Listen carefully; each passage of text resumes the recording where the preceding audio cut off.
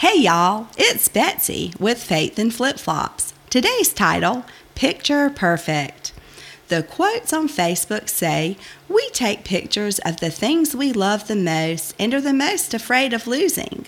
By the looks of my own page, I would say I have gotten this right.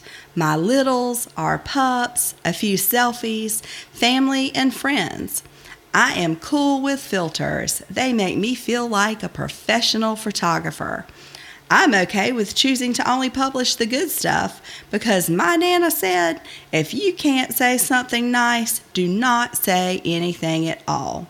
That goes for all of those comments too, y'all.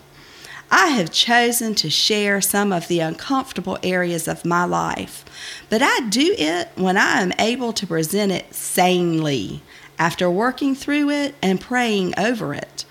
If I take the time to share, I believe it is worth my time and yours. If I start stomping my feet about something, it is the truth. I have, in the past, gone with the angry mob post, simply throwing things out in anger and waiting for people with pitchforks and torches to line up behind me in support. That was so stupid and such a waste of energy. What was my end game? To prove my point? Paint myself as a victim? To start a Hatfield and McCoy's feud? Seriously? How did I even have time for that? I probably should have been working or something. I love Facebook memories that pop up. Seeing the kids when they were still cute, the dogs as puppies, and my beloved family and friends that are no longer here making an appearance. Those things make my heart smile. It also reminds me of the person I used to be. There are pictures that I can look into my eyes and know exactly what was going that day.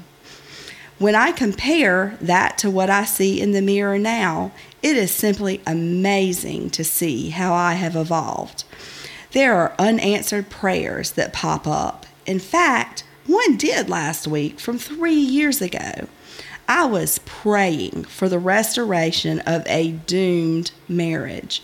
I thought I had hit rock bottom, but that would come 3 months later. I was praying for a life raft to save the marriage. God did not answer. 3 months later, He sent that life raft to save me. Obviously, I jumped in. We all know that I have a special way of thinking, so hang on to your hats. As I study the Bible and scroll through Facebook, I see some of the same characters and characteristics. The variety of people in it, living a plethora of different lives. Some telling truth, some acting as the devil, some just getting by with what they have, others in pain, those suffering losses, people overcoming, and the list goes on. You see, God patiently teaches lessons over and over in both, if you look hard enough. You see imperfect in both and always will until the Son of God, the only one that has achieved perfection, takes us home.